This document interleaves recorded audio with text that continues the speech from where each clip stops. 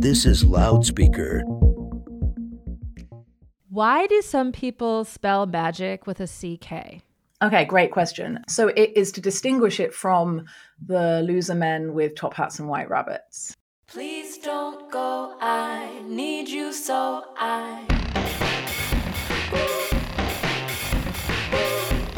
Hello, everyone, and welcome to Feminist Hot Dog, the podcast about finding joy through feminism and living your best feminist life.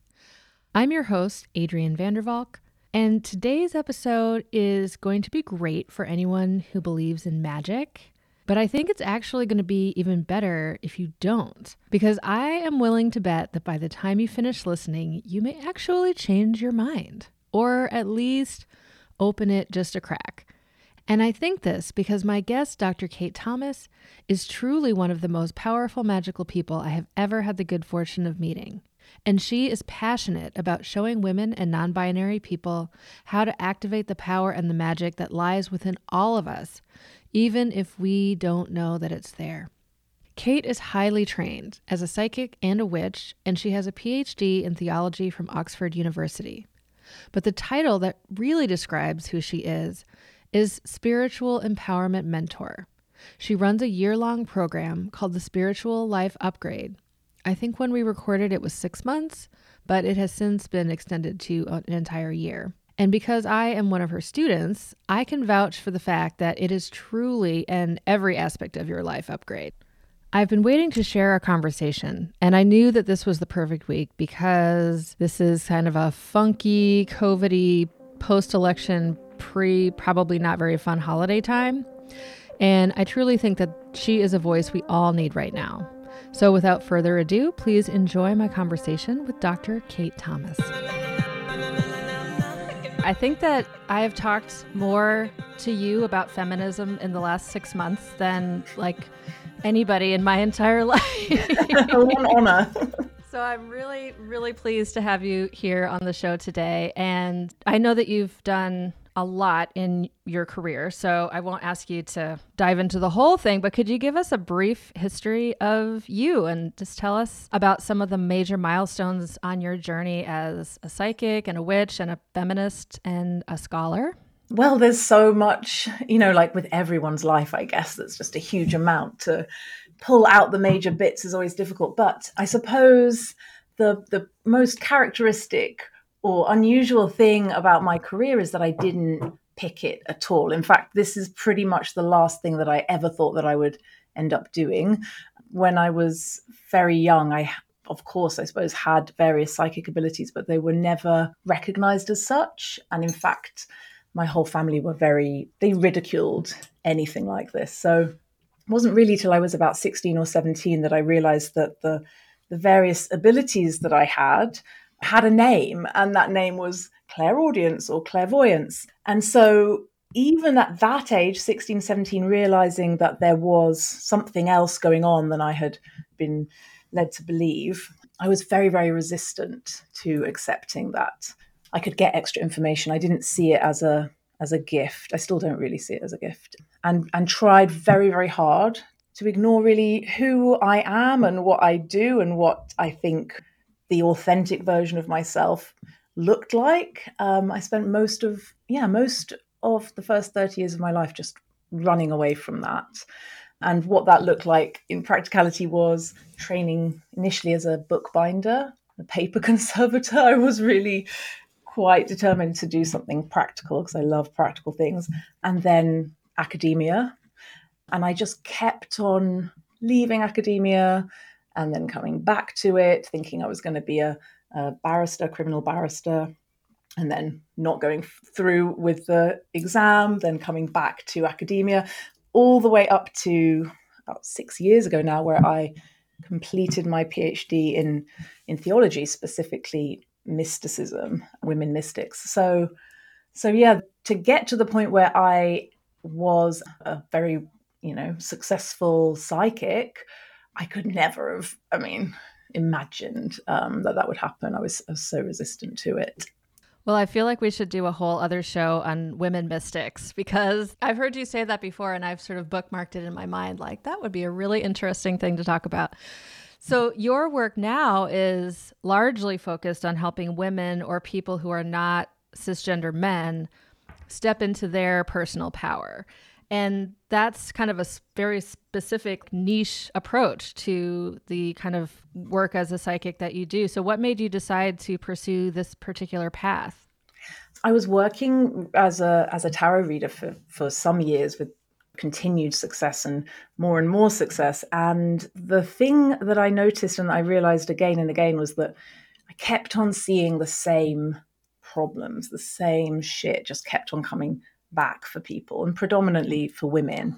And of course, it's not very surprising when we think about structural oppression. Of course, we're all sort of under this, well, various forms of intersecting structural oppression, but as women, we're going to constantly come up against the same blocks, the same issues, the same problems. And this is what I was seeing in my practice. And my private practice as a psychic ended up just becoming a real focus on empowerment for women, just because that's who came to me, like that is who my clients were, women that needed to be reminded of who the hell they are. This is a phrase that I use quite a lot, like, remember who the fuck you are. And I think that for so many of us, not brought up as men, it's actually just incredibly difficult to know who that is, what does it look like to know yourself, separate from all these multiple layers of cultural conditioning that tell us, who we think we might be or what we should be. And so the transition from working full-time as a psychic to now running the Spiritual Life Upgrade happened pretty quickly, I suppose, because I just realized I don't want to be beating around the bush with this. I was having clients that were coming back to me every 3 months to have like another dose of empowerment or clarity or, being reminded of who they are really via a reading. And I thought it didn't feel like I was able to support them in the way that they needed to be supported. So basically, I sat down and thought to myself, okay, what would it look like to take what I feel most passionately about very seriously, right? Because I'd never been able to do that previously. Like, that question, what is it that I'm excited and passionate about, even, was almost impossible for me to answer until my late 30s. But to ask what is it that I'm most passionate about and what would it look like to take that seriously just really opened every imaginable doorway, I suppose, of possibility. And what came up from that was a realization I wanted to work exclusively with women and non-binary people, and that specifically I wanted to teach them how to master energy work, because I have a fundamental belief that everything is an energy game, really, and that when you can master your energy and you understand, or you have a very helpful framework of how the universe works, then life is radically different, like fundamentally radically different. And then you don't need to have check-ins every 3 months with an empowering psychic, right? You just don't need it. And so that's what I decided to do, really. What would it look like if the thing if I took seriously the thing I was most passionate about? I love that phrase. It's deceptively simple, really, isn't it? Because I think that there's so much in the New Age that talks about if you follow your heart, you'll never work a day in your life and all this sort of bullshit.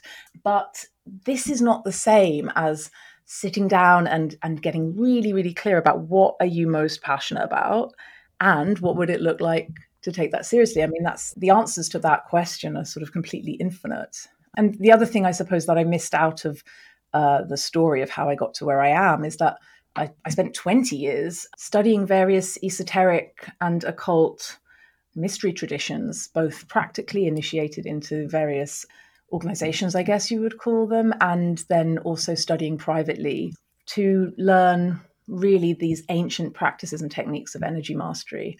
So it was a kind of perfect culmination, I guess, of 32, 33 years of my life, and at least 21 years of which I was actively engaged in in studying and learning all about the esoteric, and specifically how to manipulate, master, understand, and more importantly, use and take control of the power that we all have. It's intrinsic to us all as beings.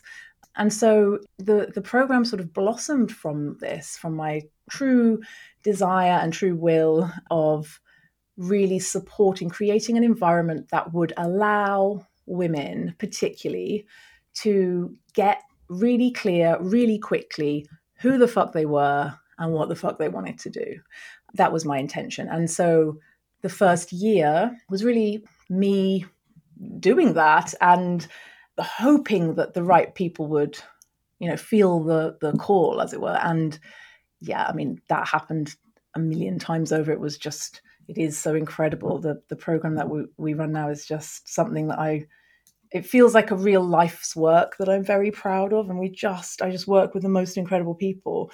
So yes, I mean, I guess it's proof that the work that I teach works, I guess, because I'm doing absolutely what I'm passionate about, and I take it very, very seriously. Well, I've had the good fortune to be one of your students. And one of the things I've appreciated is that a lot of the work is grounded in working with spirit and tapping into the non-material world and using some of these esoteric traditions that you referenced. But then some of it is really grounded in very pragmatic kind of earthbound practices, like setting boundaries and saying no, for example. So can you talk about how you help the women that you work with connect these two aspects of their realities?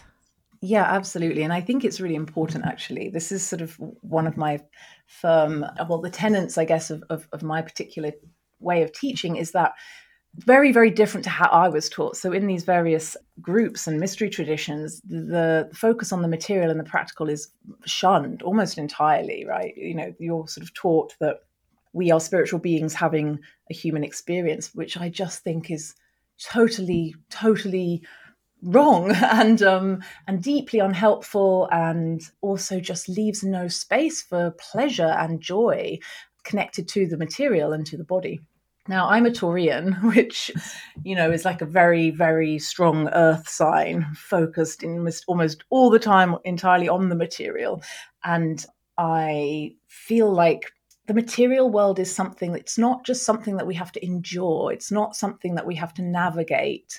I think it is an integral, if not the integral vehicle, let's say, of any progress, any movement towards peace and happiness that we might achieve on a spiritual level. It is the vehicle through which we use to achieve that. So for me, it's going to always be really important to be able to master one's energy. So for example, like you reference, I spend 2 months teaching on boundaries alone because it's such an integral part of being able to create the life you want, really, is basically just saying no to everything you don't. But one of the things that's so important about understanding how to set boundaries is that you need to understand, or one needs to understand, the energy dynamics going on in any situation.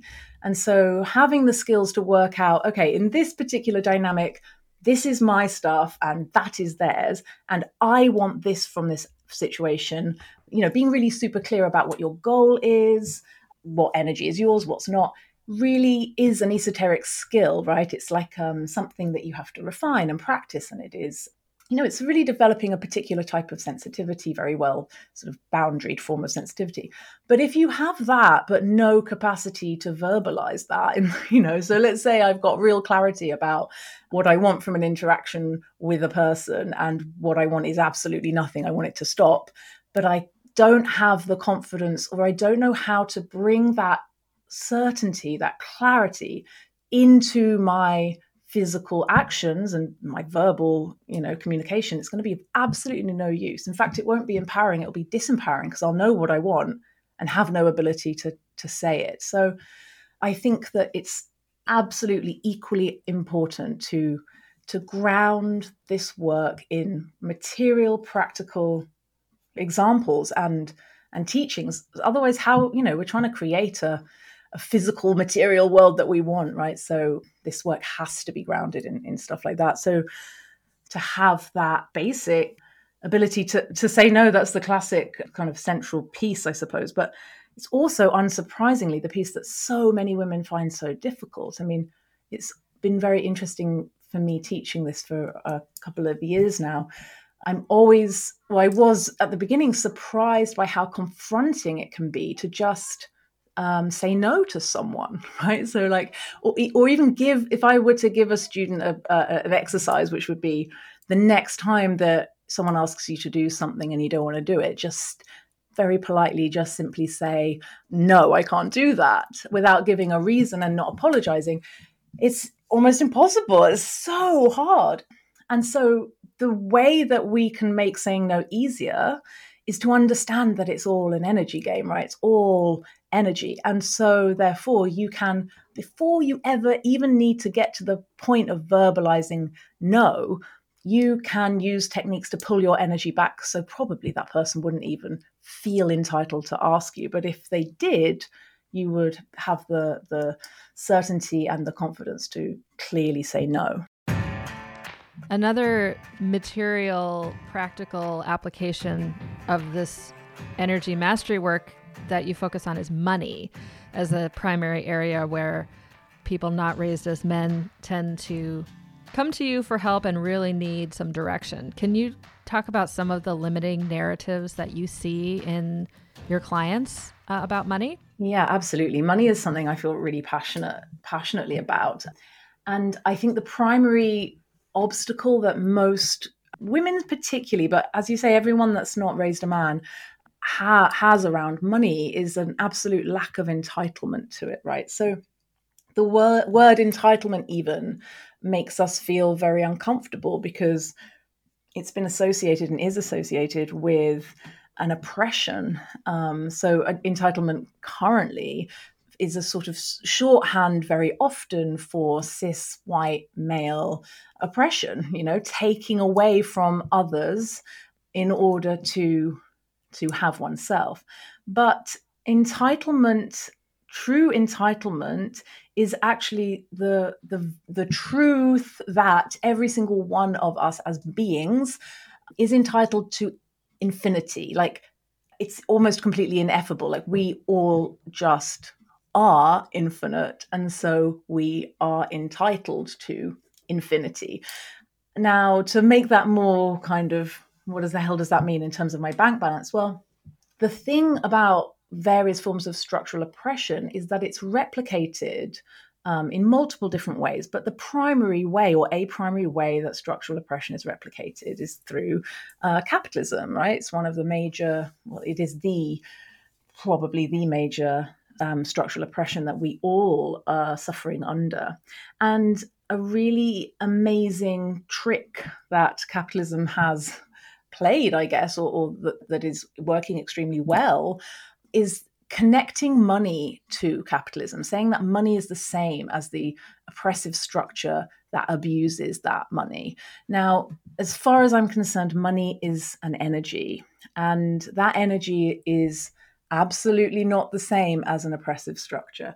And in fact, it becomes, when you see money as an energy in this way and you see capitalism as a structural oppression, it becomes actually your responsibility as someone who is anti-capitalist to take control of as much of that energy as you can. So the primary narrative that I see with the people that come and work with me, I'm very politically engaged and very politically active and very anti-capitalist. So what is often very interesting is the clients that I work with and the people that come to me, that are drawn to me, are also very anti-capitalist. But what that means, without exception, is that they're also really anti-money. And the only thing that does is disempower them and, their communities, their families.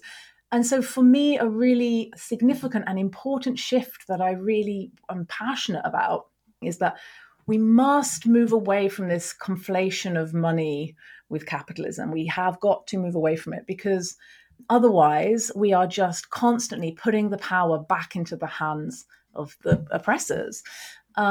Now, one of the ways that I personally do this and have done this really sort of successfully in my own psyche is to conceive of money as a woman.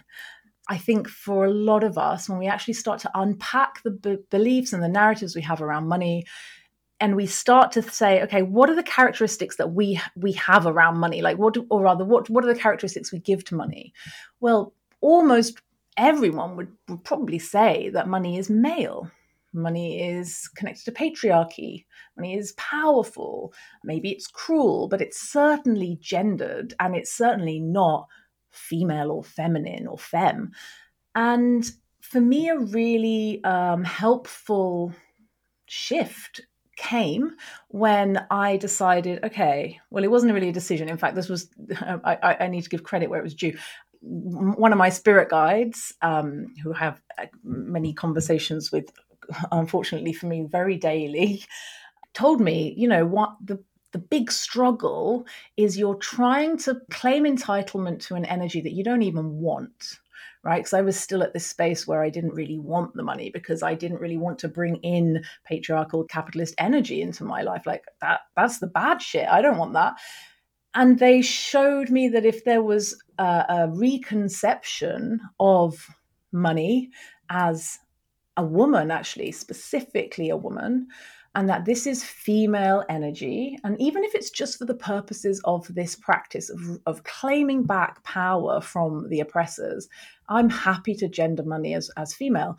And then it becomes a totally different story. Getting money, pulling money in, feeling entitled to money becomes actually something that you're doing for your sister who is under the control of oppressors, right? You start thinking of money as another woman. Well, we all want to help other women. This is another fundamental belief that I have, like a foundational stone to my teaching, is that the solidarity of the oppressed is absolutely central to our liberation, and that there is a very particular type of solidarity between people who are not men, and specifically between women. So when we gender money as another woman, then it becomes very much easier for us to say, you know what? You don't get to control that woman. I'm going to help her be free from you. And by the you, I'm talking about the corporations. I'm talking about the cis white men that currently control so much of the money.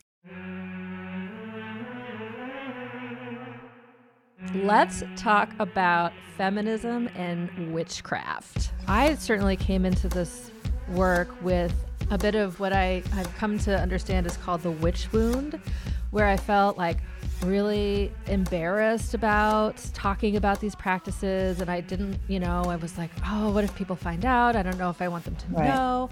And I had this sort of stigma to shed around it. And what I've come to understand is there are a lot of historical reasons for that, and that those historical reasons are, still very, very relevant in terms of modern day feminism. So can you just kind of talk about what that means and the archetype of the witch and the meaning that holds for modern feminists? Yeah, absolutely. The witch wound is a very real thing, and it is connected to shame. Of course, it is shame, actually, that we are forced to feel. And then on top of that, a survival mechanism kicks in, which is a sort of trauma response, which says we got to hide because it's not safe. So the witch as a archetype, I guess, for all women and particularly within feminism is, I think probably one of the most important figures that we can take power from as women that are fighting for our liberation and the liberation of others that are oppressed, because the witch as a construct, as a concept, has always been the outsider, right? So witches historically in literature, in even Christian histories, have always consistently been women who were unmarried, who had strong relationships with their animals. Often they lived alone. You're sort of building up a picture of, well, to be honest, my ideal life, but a lot of very, very perverted versions of a patriarchal idea of femininity, right? A sort of bastardized version of patriarchy and their idea of what femininity and what womanhood should look like. So we have, witches always have like long nails, long hair, but they're dirty and ratty and greasy and, unkempt. and they're powerful, but that power is used for bad, for evil. So in terms of reclaiming this figure, I would say, the first thing to do is to recognize whenever there's any marginalized group or individual or archetype, the first question we must always ask in any context is, who is marginalizing them, right? Like, where does the power lie is the first question, always should be. And then once you ascertain broadly what the power dynamic is, you got to ask, why are they marginalized? Well, in the case of the witch represents everything that patriarchy is, and specifically capitalist patriarchy, is most afraid of. I mean, witchcraft and magic, long associated with those that had no access to institutionalized power or the normal structures of power. Magical work, ritual work, spell work, witchcraft itself has always been and continues to be the way in which those who have no structural power can materially impact and affect the world, because it absolutely is real and completely works when done correctly. And so anyone in a position of power is going to, that isn't concerned with equality, that isn't concerned with sharing that power, right? They're going to be super concerned with clamping down, stigmatizing, scapegoating anyone that has other sources of power. And the witch is just the most perfect package of that, because she's the perverted version of what patriarchy says women should be. She's the opposite of that. And frankly, we should want to be the opposite of what patriarchy tells us is the ideal. And I know that there are covens and witches out there who use spells and sigils and other kinds of magic and witchcraft for political and social justice purposes. Right. Can you just say a little bit more about that tradition of political witchcraft and any examples that you might know about? Yeah, I mean, I'm someone that just fundamentally believes that literally every form of witchcraft is political, really almost explicitly political, because the exercising of power that subverts the structural power is a political act. More recently, I mean, I suppose particularly in these last 10 years, really, witchcraft has seen this resurgence with younger people, and particularly this idea of the witch as the outcast and somebody that has access to power that others don't. It's the same archetype, the same energy is at play. And we can use that energy in any way, right? The point about witchcraft and magic is that you can literally do anything, focus on anything, pay attention to anything, affect and materially change anything if you believe it enough. I mean, this is the sort of caveat, of course. And so when it comes to political witchcraft, I mean, yeah, I think it's actually, in fact, a sort of responsibility, indeed, for anyone that wields any amount of magical power to be using that power on behalf of the oppressed. And so, in which case, every spell that I do is political witchcraft. There are some very specific, targeted ceremonies and rituals and hexes. There was one recently of a couple of friends of mine organized a hex against Brett Kavanaugh, who was the rapist, who, of course, was all in the news last year. I'm talking to the right audience. You'll know who he is. Oh, yes. Brett Kavanaugh is actually very entwined with the origin story of feminist hot dog. Oh, amazing. Okay. Yes. Well, there you go. Well, we were hexing him. Good. Yeah, exactly. And I think that's a sort of classic example, I guess, of really explicit political witchcraft.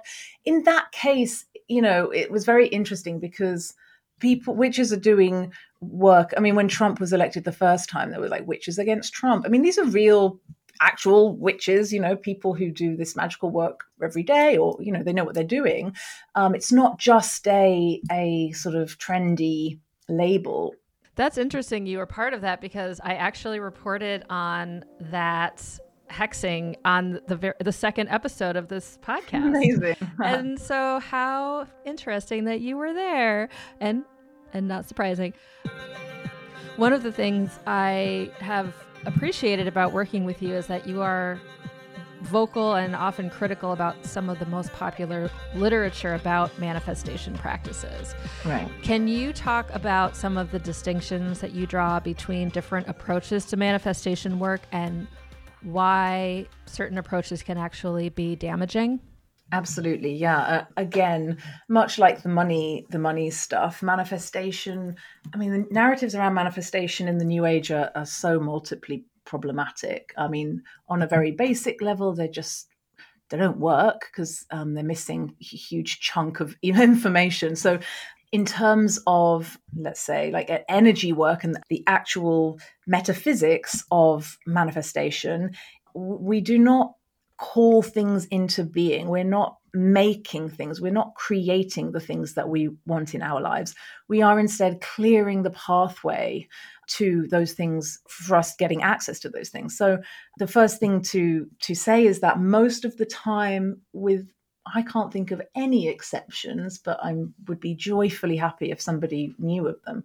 Manifestation in the New Age is focused upon, well, two things. One, an absolute disregard and ignoring of structural oppression, which is criminal, in my opinion. I mean, it just seems absolutely insane that one would imagine for a single moment that me as a cis white woman, living in a fancy part of England, has the same access to manifesting a nice car as somebody who is none of those things, not cis, not white, living in the Bronx could have the same access to manifesting a nice car. Like, of course they fucking don't. And does that have anything to do with their capacity for magic? Of course not. None of us are coming from an even playing ground. So this idea that we're all sort of working from this flat, easy space is missed by all manifestation discussions in the New Age that I know of.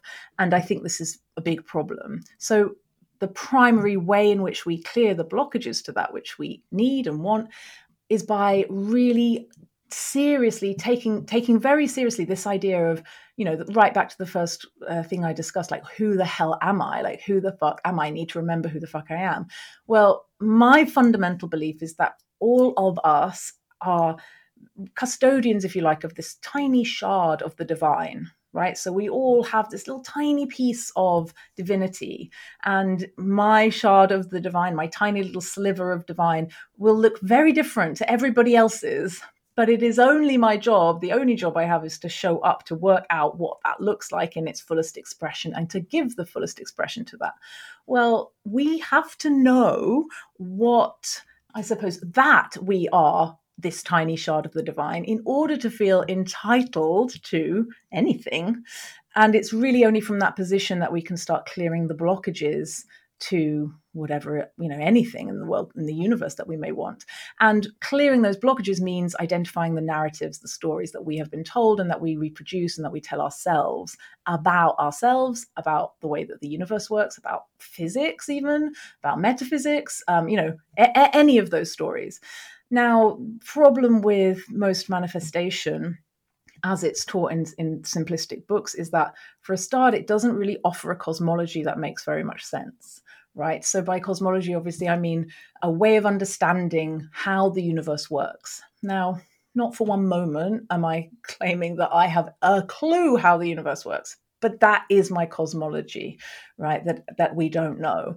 What we do know is that certain practices have impact and have effect. And when they're repeated multiple times again and again, that power increases.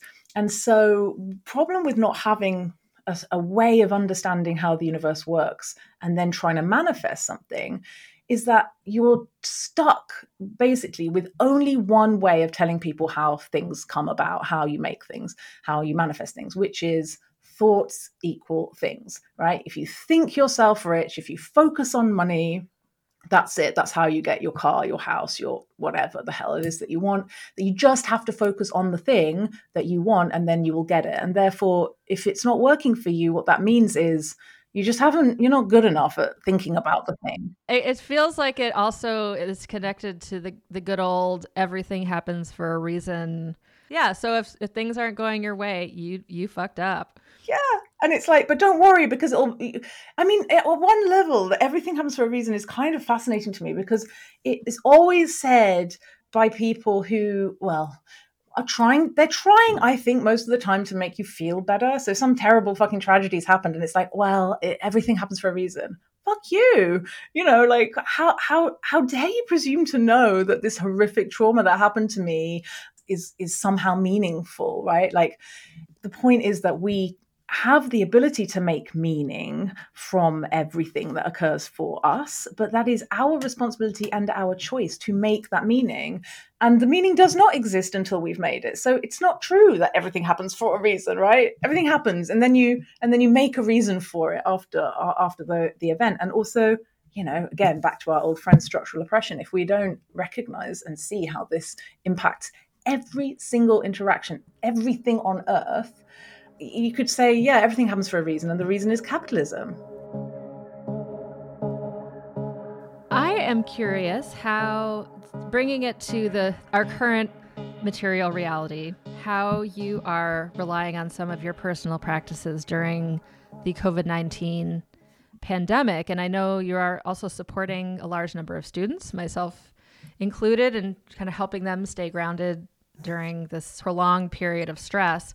Can you share some of the recommendations that you would make for our listeners?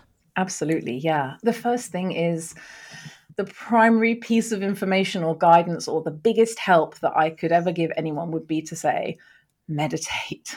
And it's one of those things that, God, I mean, I even get sick of hearing it. Like, nobody wants to be told to meditate. Like, absolutely nobody wants to be told to meditate.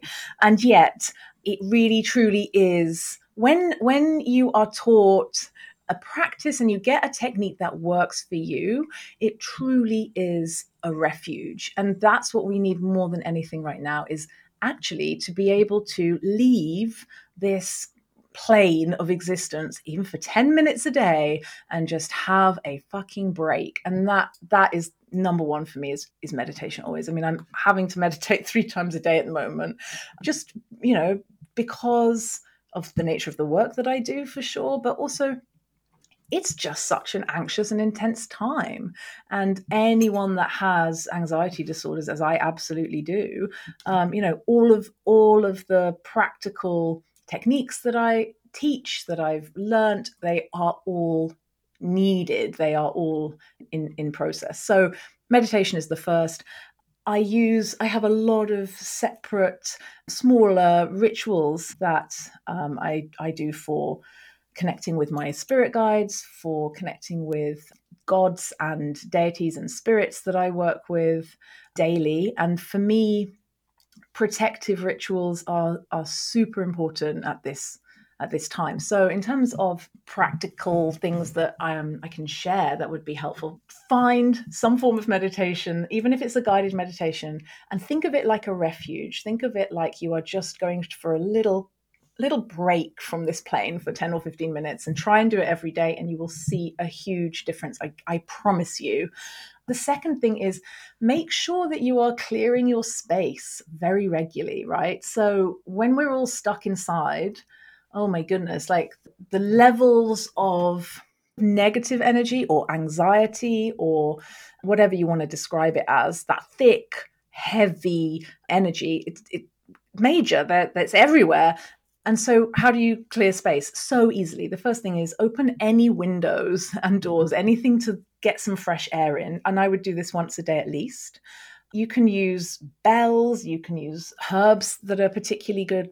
Pine is particularly good for space clearing, cedar wood, white sage, but white sage is problematic if you don't grow it yourself. You should not really buy it.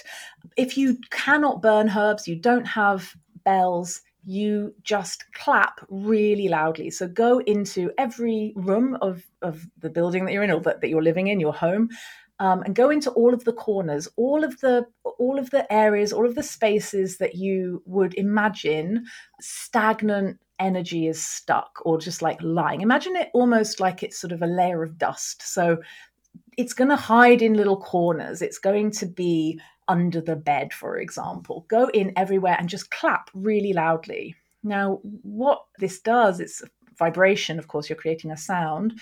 And it works in the same way as a bell would work. It literally just expels the negative energy. And you want the doors and the windows open so it can leave. Otherwise, you're just pushing it up in the air and then it's falling back down You're just again. mixing it around. Mixing it up. Yeah. I mean, what I do is I do this, I space clear in various different forms, and then I hoover, or you say vacuum in America.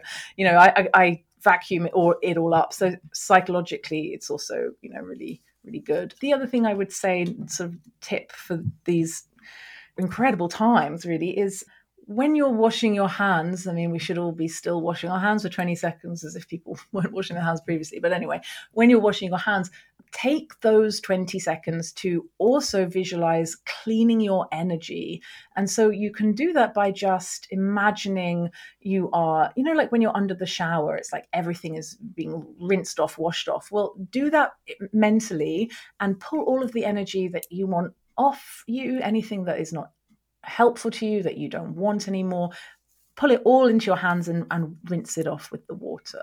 It's just very, very effective at clearing anything, any energy that you don't want. It just drains, goes down the drain. It's wonderful.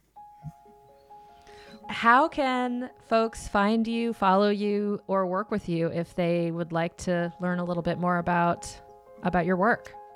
So yes, my primary platform is Instagram, and I'm at Kate Tomas PhD, Thomas without an H.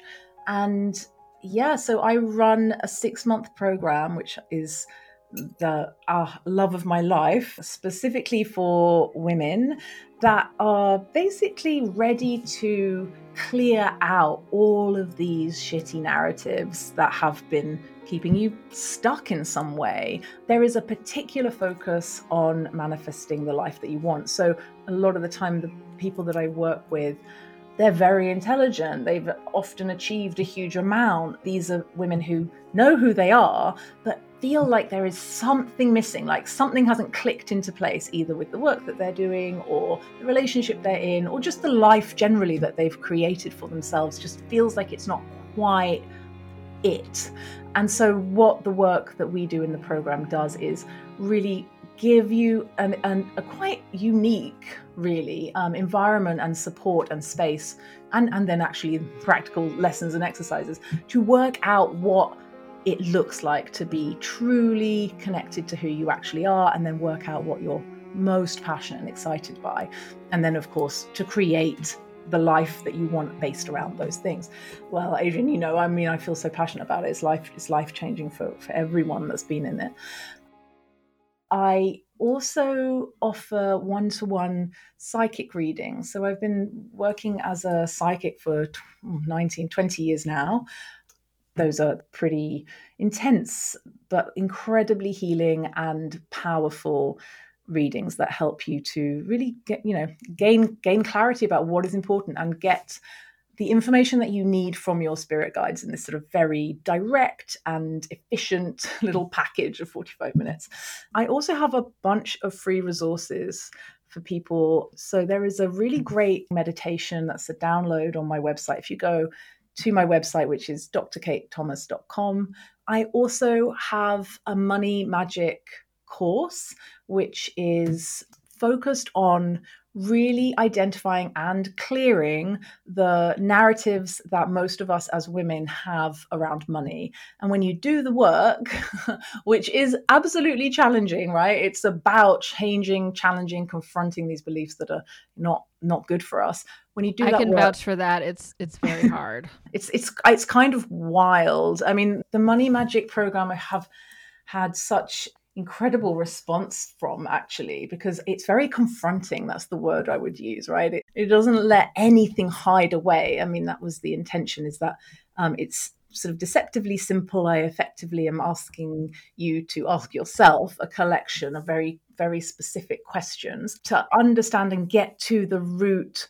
belief that you hold around money. In essence, what we're trying to do with that Money Magic program is empower you to be asking the correct questions to weed out the beliefs that are preventing you from having money, absolutely preventing you from having money. And it's hard work, but oh my God, we get right to the very, very root of the behaviors that are keeping us poor or disempowered or in shitty relationships or, not being paid properly or in a job that's almost 90% right, but it's not quite. Like, where is that coming from? And it is possible to work that out.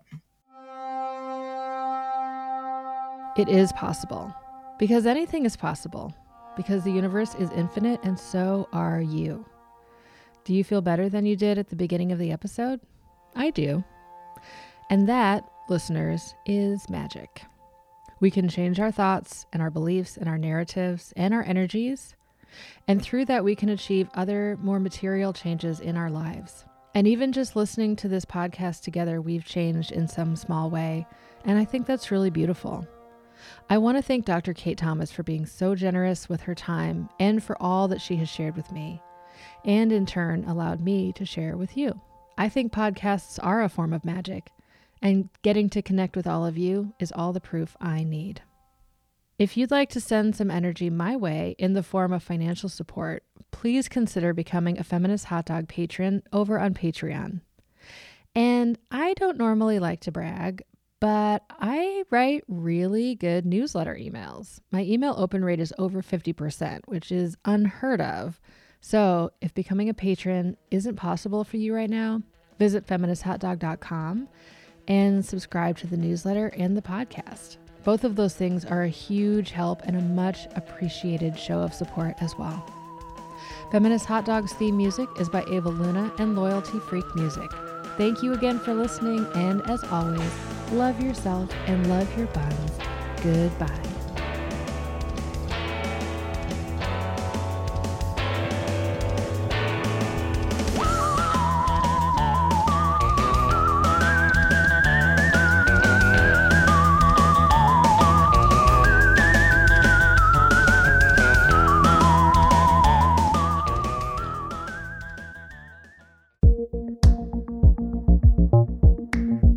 This is Loudspeaker.